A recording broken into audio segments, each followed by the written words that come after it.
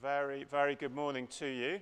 Happy New Year, and particularly welcome if you're here for the first time. It'd be lovely to get to know you a bit after the service. But we're going to be looking for this Sunday and next week at 1 Corinthians chapter 12. So if you could turn with me to that on page 1153.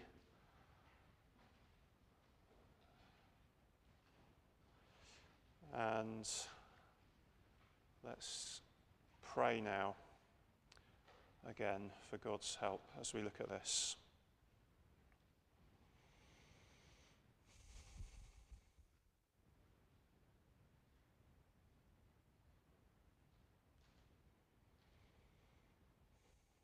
Father God, as we come before you, would you indeed prepare our hearts, still our hearts and our minds before you.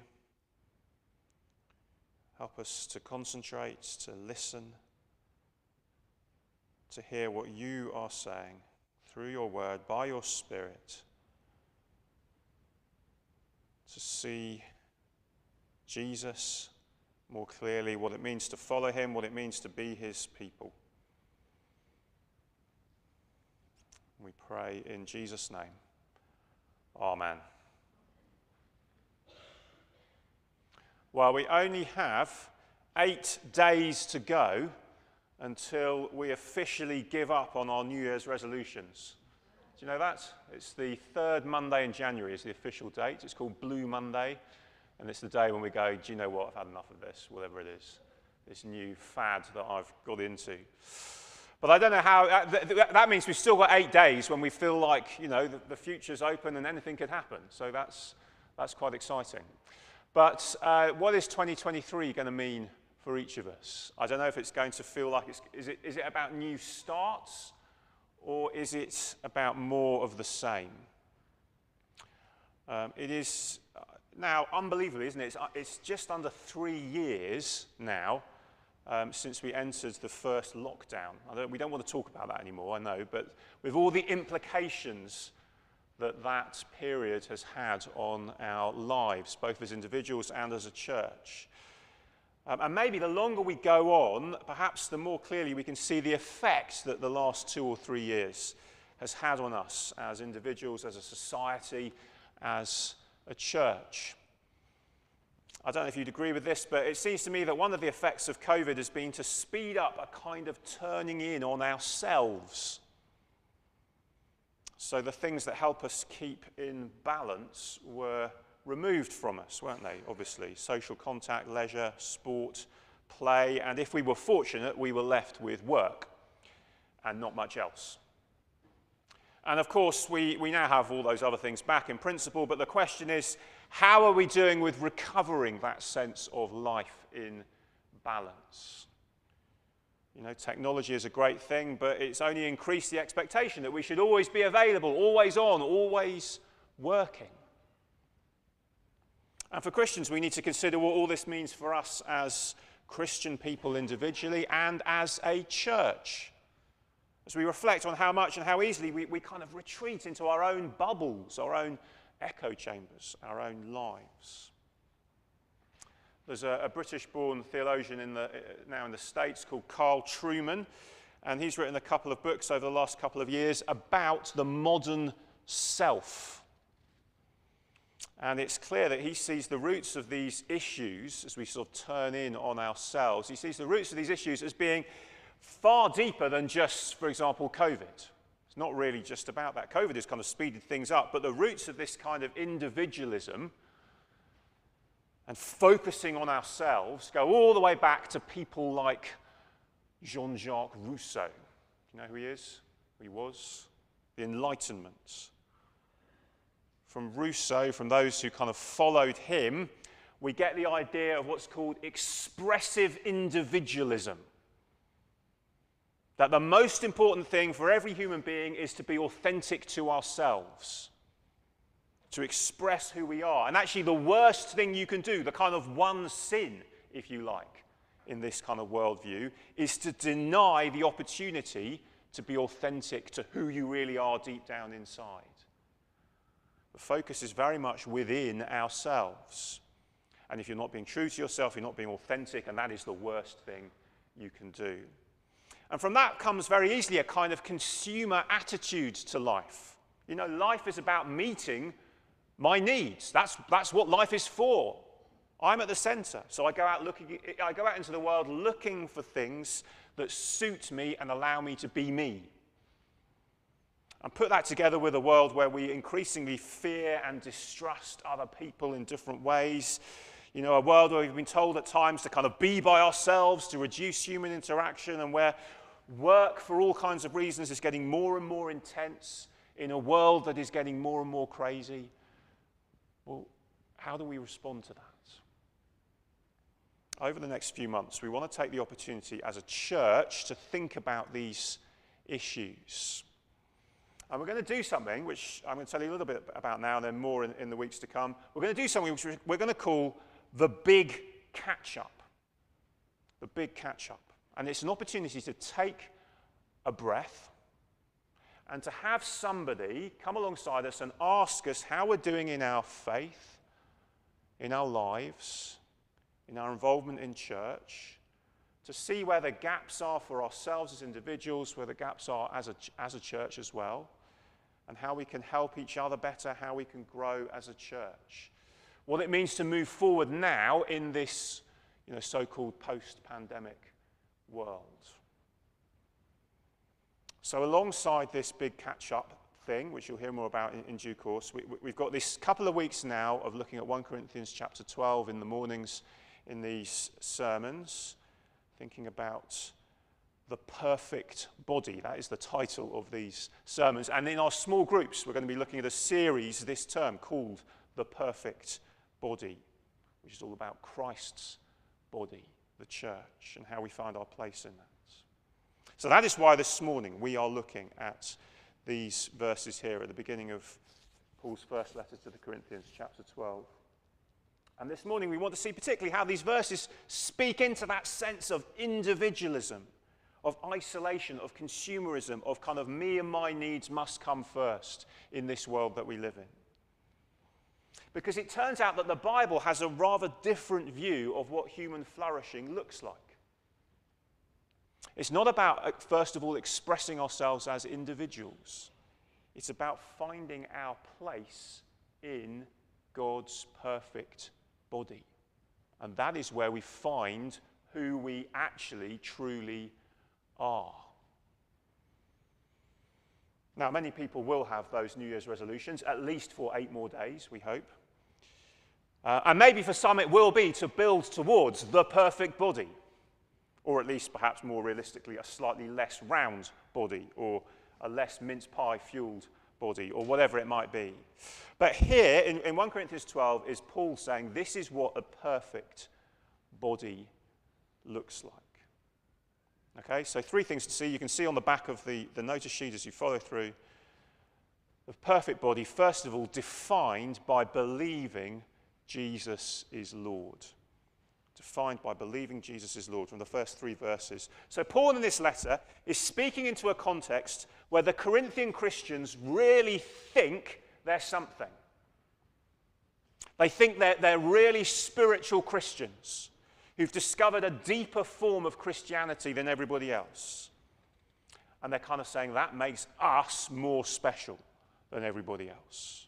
And through the letter, Paul has been saying, actually, look, Corinthians, you're not as special as you think. And actually, you're pretty hypocritical because you talk about how amazingly spiritual you are, but at the same time, actually, you're pretty relaxed about sin. And he's been saying that through the letter in various different ways. So about the gifts of the Spirit, he says, verse 1. And literally what he says there is the things of the Spirit. About the things of the Spirit. And it's a different word, actually, from the word that is used for gift later on in these verses. And we'll see why that is significant a bit later. But it seems that the Corinthian Christians have asked Paul, what do you think an amazing spiritual Christian looks like? And Paul is going to give his answer. And we might ask the same kind of question today. Is it true that if you're especially spiritual as a Christian, that means that you're going to pray for hours on end. You'll find that you resist temptation effortlessly. Or perhaps you'll have particular spiritual gifts that other people don't have. like speaking in tongues or prophesying or whatever it might be, as he mentions here. And Paul says, I don't want you to be uninformed. There is a difference between people that matters. But it's not the difference between spiritual Christians and normal Christians. That's not the difference he's concerned about. It's between those who say Jesus is Lord and those who don't. So he says, verse 2, that there was a time when you worshipped idols, but now, verse 3, you can say, you can confess, Jesus is Lord. And it was the work of the Holy Spirit in you that enabled you to do that. That is what a spiritual Christian is. One whom the Holy Spirit has enabled to say, Jesus is Lord. If you don't have the Spirit, you can't say that. If you have the Spirit, you won't say Jesus is cursed. He says you'll say Jesus is Lord. So do you see? He's starting off by saying the question that really matters is not, am I a truly spiritual Christian? The question that matters is, do I know and can I say Jesus is Lord, Lord of the universe and Lord of me? If you can say that, the implication is that is a miracle, actually. Now, maybe you can think of someone and you think, I can never imagine that person becoming a Christian. It's never going to happen. You know, they're too hardened, they're too resistant, they're too argumentative, they have too many objections. You know, you might say it would take a miracle for them to become a Christian, for them to come to know Jesus. And Paul is saying, yep, absolutely right. It would take a miracle. Because actually, do you know what? It takes a miracle for anyone to come to know Jesus and say he's Lord, to say he's the boss. Only the Holy Spirit can do that. If you or I, this morning, if we're trusting in Jesus, that is a miracle that has taken place in our lives. That is the power of the Holy Spirit only. And many of us may well be able to look back, not all of us, but many of us maybe look back and see such a change that has taken place. If you've had the privilege of always knowing Jesus and growing up in a Christian home, praise the Lord. You may not be able to see it in quite the same way, but for some, you know, it may be different. And you can see in ourselves, we can see also in the life even of the Apostle Paul himself, of how somebody can be running away from God and doing all that they can to hurt God and his people. And it took a miracle to turn his life around. See, that is what it takes. That is the power of the Holy Spirit. That means every Christian is a spiritual Christian. Every Christian has the Holy Spirit who has enabled that person to trust in Jesus for themselves. Now, we're going to see lots more about this perfect body, then, that you're brought into when you say Jesus is Lord in these verses. But first of all, we just need to see it starts. When you're brought into this body, it starts with the Holy Spirit enabling us to say Jesus is Lord. That is the greatest gift. That is the greatest miracle. And now, that is massive, because that means saying, if you're saying Jesus is Lord, you're saying me and my desires and my own comfort and expressing myself as an individual even, well, they can't be my top priority anymore. Because now we're part of a new body, and though we're different from one another, we are united. And that is where Paul goes next in these verses. So then he says, the perfect body, verses 4 to 6, united despite our diversity. United despite our diversity. So, you know, sure, we're different, says Paul, different gifts, different kinds of service, different kinds of working, but we're brought together in what he will go on to call later in the chapter the body of Christ. By the same Spirit, the same Lord, the same God. And just notice the casual reference to the Trinity there in those verses 4 to 6. Can you see that? God the Father, verse 6. The Lord, who is always Jesus. That's the way of speaking about Jesus, the Lord. Verse 5. The Spirit, verse 4. Now, sometimes people say things like, you know, oh, Christians made up the idea that Jesus is God and the idea of the Trinity, you know, hundreds of years after Jesus lived. But here is a letter that most people agree was written about 20 years after Jesus' death, which casually, and without even needing to defend it, has a way of speaking about Jesus and the Spirit on the same level as God. Can you see that? It's there in those verses, isn't it? Verses 4 to 6, he's kind of saying the same thing in three different ways. Gifts and serving and working. Spirit, Lord, and God. And so do you see in that sense, he's putting the Spirit and the Lord and God on the same level. And the fact that he can just say that and he doesn't need to explain or defend it shows that this would have been common ground between him and the Corinthians. Taken for granted, they are worshipping Jesus as God. And we need to see this not just because it's kind of historically interesting or something, if you're into that sort of thing, but even more importantly because it is then the basis of what he is saying about unity and diversity.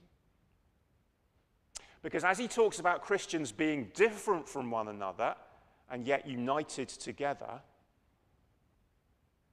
the implication is that we reflect what God is like as being both one and three.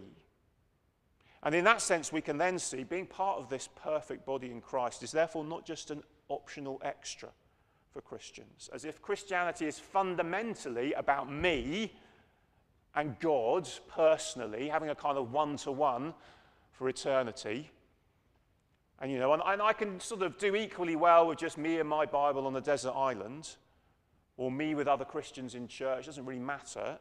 No, God in himself is about community. Father, Son, and Holy Spirit. And that means his people also are brought into community with one another. And so this is not to deny the fact that we are different from one another, and in fact he's going to go on to say that in a moment. But it is to say we are brought together and united in this new body. The world around us only wants to say we're all different from each other, and that's the kind of glorious truth that we need to kind of celebrate all the time. And it fears saying, well, if you're going to say we're brought together and united, you're going to deny those differences. But actually, if we start with God as Trinity, we know both are ultimately right. That God is one God in three persons. He's not more one God than he is three persons. He's not more three persons than he is one God. He is equally, ultimately both. And so in this perfect body that reflects who God is, we're united despite our diversity. And then thirdly and finally, we are, the perfect body, diverse despite our unity. So verses 7 to 11. So then if you're kind of brought together into this body, which then means your identity is found not in yourself but in Christ, that it's all about him, not about us, because Jesus is Lord. If you're brought together in that way, does that then mean we lose all sense of who we are as individuals? Because that's certainly what the world around us would kind of suspect and fear. But no, Paul says it's the opposite. We each have gifts that God has given us. And notice these are gifts that are given by God. They're given as a gift. So it isn't so much about discovering what's deep down inside us, already there. It's about discovering what God has given to us and is giving to us in the Holy Spirit as a gift for which we always say, thank you. But also see that the idea that there are some gifts that are normal gifts and some gifts that are spiritual gifts actually isn't supported by these verses. Because the picture you get here, and we also heard that reading from Romans chapter 12, you get these kind of lists of different gifts, and they're not the same. They cover different things. And they cover everything from kind of administration and encouraging each other through kind of leadership and preaching and those kinds of gifts, all the way through to the kind of miraculous gifts that he talks about here. So as I said, back in verse 1, the word was spiritual things. And he's explained that the first spiritual thing the Holy Spirit does is bring us to faith in Jesus. But now he's talking about the gifts that the Spirit gives. And the different lists of gifts that you find in the New Testament imply then that the lists are meant to be exemplary but not exhaustive. You see the difference? Exemplary but not exhaustive. Here are some examples of lots of gifts, but they're not the only gifts. There'll be others too, because you see different gifts in different times that these are listed. In other words, then, what makes a gift is not that it's mentioned on this list, but rather that it involves, can you see verse 7, building one another up for the common good. Can you see that word at the end of verse 7? That is what makes a gift. That it's not for ourselves, but it is for the body. And gifts are not just something that some special Christians have. Do you see that in verse 7 again? To each one. And verse 11, he distributes these gifts which are the work of the Spirit to each one as he determines. So they are for others and they are for all. That is what they're for. And it's not that everyone gets the same gift. The opposite is the case. Everyone is different. But if you're a Christian, you have gifts to bring to the body. And that is what makes the body the perfect body. And that then helps us to understand what's going on in verses 8 to 10. So he lists these particular gifts, maybe gifts that the Corinthians were particularly concerned about. The gift of faith. Now, presumably this is not kind of saving faith, because every Christian has faith in Jesus, but it may be a particular gift of faith, maybe, for example, that endures through hard times when it's tested. So a couple of years ago, we had our COVID conversations, kind of interviews on YouTube, and we interviewed a Christian called Jeremy Marshall, who's the ex-CEO of a private bank, and he's living now with incurable cancer. And he's written a book about it, and he's very open about his struggles through what is undoubtedly a very, very tough and often painful illness. But it's true, he exhibits this kind of gift of faith through hard times, which is an amazing encouragement to others. And actually, there are people right here in our church family here doing exactly the same thing in different ways. And we praise God for each of them, and are encouraged when we see one another enduring through difficult times and suffering. We say that is God's work at work in that person's life, and that is an encouragement to all. It is for the common good, even as God sustains a particular individual through a particular season. And he then goes on here and he talks about gifts of healing and miraculous powers.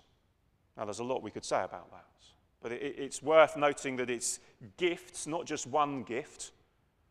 And healing takes different forms, doesn't it? I mean, actually, you can imagine, anyone living 2,000 years ago when this letter was written, thinking about what gifts of healing would look at what modern medicine does today and would call it miraculous, wouldn't they?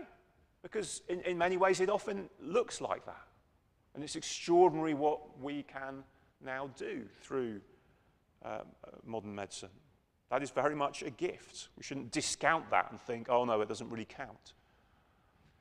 But beyond that, people then ask, well, should Christians today expect to be able to do miracles like the apostles did in the book of Acts, for example? And we thought about this a bit more, actually. If you want to go back and listen, particularly when we studied Acts chapter 2, but other parts of Acts as well.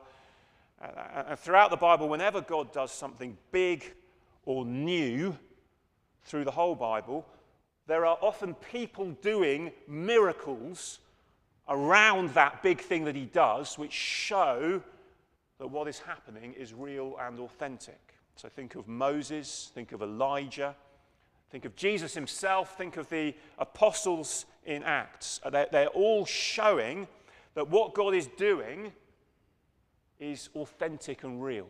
And so in particular in the book of Acts, as the Holy Spirit is poured out and the gospel crosses that great barrier between Jew and Gentile, and everyone goes, oh my goodness, is this okay? All of what goes on shows that this is the authentic work of God. So it's that rather than being a kind of model of what all Christians should be expecting to do at all times and in every place. Because there's a sense now that we have the Bible in its final form that they didn't have then, even during the book of Acts, obviously, that God has spoken in a once and for all way through Jesus. And therefore, in one sense, we're not living in the same times that they were living right then in the book of Acts. Now, that doesn't mean that miracles can't happen or never happen at all. God is God. Of course, he can do whatever he likes with whomever he likes. But that may just explain why we don't tend to see the same miraculous gifts in the same way that we sometimes see them described here on the pages of the Bible. And sometimes people are kind of puzzled by that. And that may be helpful to see that. But what then about prophecy? What then about speaking in tongues? Well, much has been said and written about these things, but prophecy appears to be a gift of speaking something particularly wise and insightful that brings God's perspective into a situation. Not on the level of Old Testament prophecy, where you can say, "Thus says the Lord," and basically if you don't listen, you die. You know, it's that kind of level of importance. And by the way, if you want to put yourself on the level of an Old Testament prophet, you've got to be prepared to be stoned when what you say doesn't come true. So be careful about that. But actually, there is still what is called a gift of prophecy in the New Testament. And it seems to be more on the level of having particular insight into somebody's situation. So maybe you're applying for a job and it's really hard, or there's some struggle in a relationship in the family, or you've got a huge decision to make that will affect the future and you don't know what to do. And someone who knows you well listens and prays and brings a particular verse from the Bible or a kind of a message of godly wisdom that seems to fit that situation. And you just go, "Oh yeah, that's right, that is right and wise." And it's not totally authoritative, it's not on the level of the Bible as God's word, but it's genuinely encouraging and it builds you up. That may well be what the gift of prophecy looks like. What about speaking in tongues then? Well, this is obviously quite a hard one to talk about in the wider world of Christianity. People have all kinds of ideas about this. One of the issues we have, though, is that for about maybe 1800 years, no one really talked about speaking in tongues until the sort of 19th century when it started to be more of a thing again. And so it's not entirely clear that what people often call speaking in tongues today is actually what Paul is talking about here. It's hard to be totally sure. It's often assumed that it is, but the thing that is called speaking in tongues in Acts chapter 2, for example, appears to actually be speaking in other known human languages. The gift of bilingualism. Now, actually, many people today use the gift of bilingualism. Even people here have got that kind of gift. Or trilingualism, of the ability to communicate in different languages, to proclaim God to others in different languages. And that certainly fits with the kind of picture of what's going on back in Acts chapter 2. So I don't want to be too dogmatic about that in terms of what it is. I think it's hard to say exactly what some of these gifts are. But I also don't think that's a big problem, that we don't completely know what these are, because again, these are meant to be exemplary but not exhaustive. Exemplary but not exhaustive. So it's not that we have to kind of go, "Oh my goodness, if I don't understand what this thing is and I've missed the point." Well, no, because Paul talks about this here, but he doesn't talk about it in other letters. It's not like it's the be-all and end-all of being a Christian. He's got other things to say. So get it in perspective and see that the key to discovering what our gifts are is thinking, what has the Holy Spirit given me in order to build up God's people, in order to be for the common good? And that is a challenge and encouragement, isn't it, in this world that so often focuses just on ourselves and just on our needs and encourages us to be consumers. This is saying the way to receive in this perfect body, this community, the way to receive is to give. It's saying don't be a consumer, be a contributor. because we're part of a body that needs each one of us. If we're trusting in Jesus, we are part of that body. And we're all needed. And we're going to see more about that next time, about the value that each person has. But this is where, again, this big catch-up thing that I mentioned before comes in. Because we want to say to each other this term, practically, well, how are we doing in this particular season in our Christian lives when everything's been crazy? How is our faith, our confession that Jesus is Lord? What do we need help with? How connected do we feel to the body? Does that connection feel strong or weak? If it's weak, what is stopping us feeling more connected and growing? What are the ways that we could discover and use the gifts that God has given us in order to give and not just receive, to contribute and not just consume? That is what we're going to be trying to help each other with individually this term as we think about what it means to be part of the body. There'll be lots more as we explain how we're going to go about that in the coming weeks. But as we think about what it means to be part of this body, not lone Christians, not lonely Christians, but connected with God and with one another in his perfect body. Let's just pause and pray now in response to that.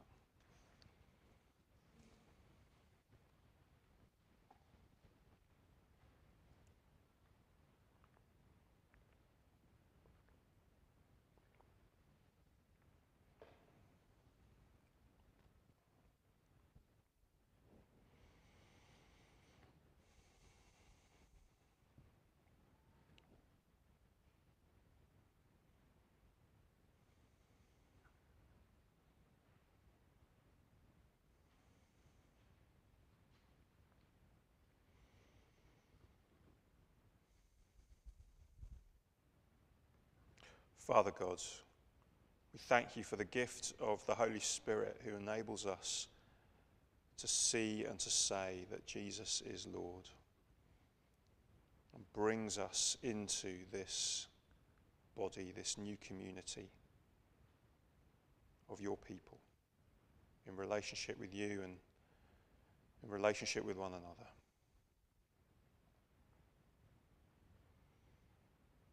Father, if we're still looking into these things, if we're still wondering what it means to say Jesus is Lord, help us to see clearly. Open our eyes by your Holy Spirit.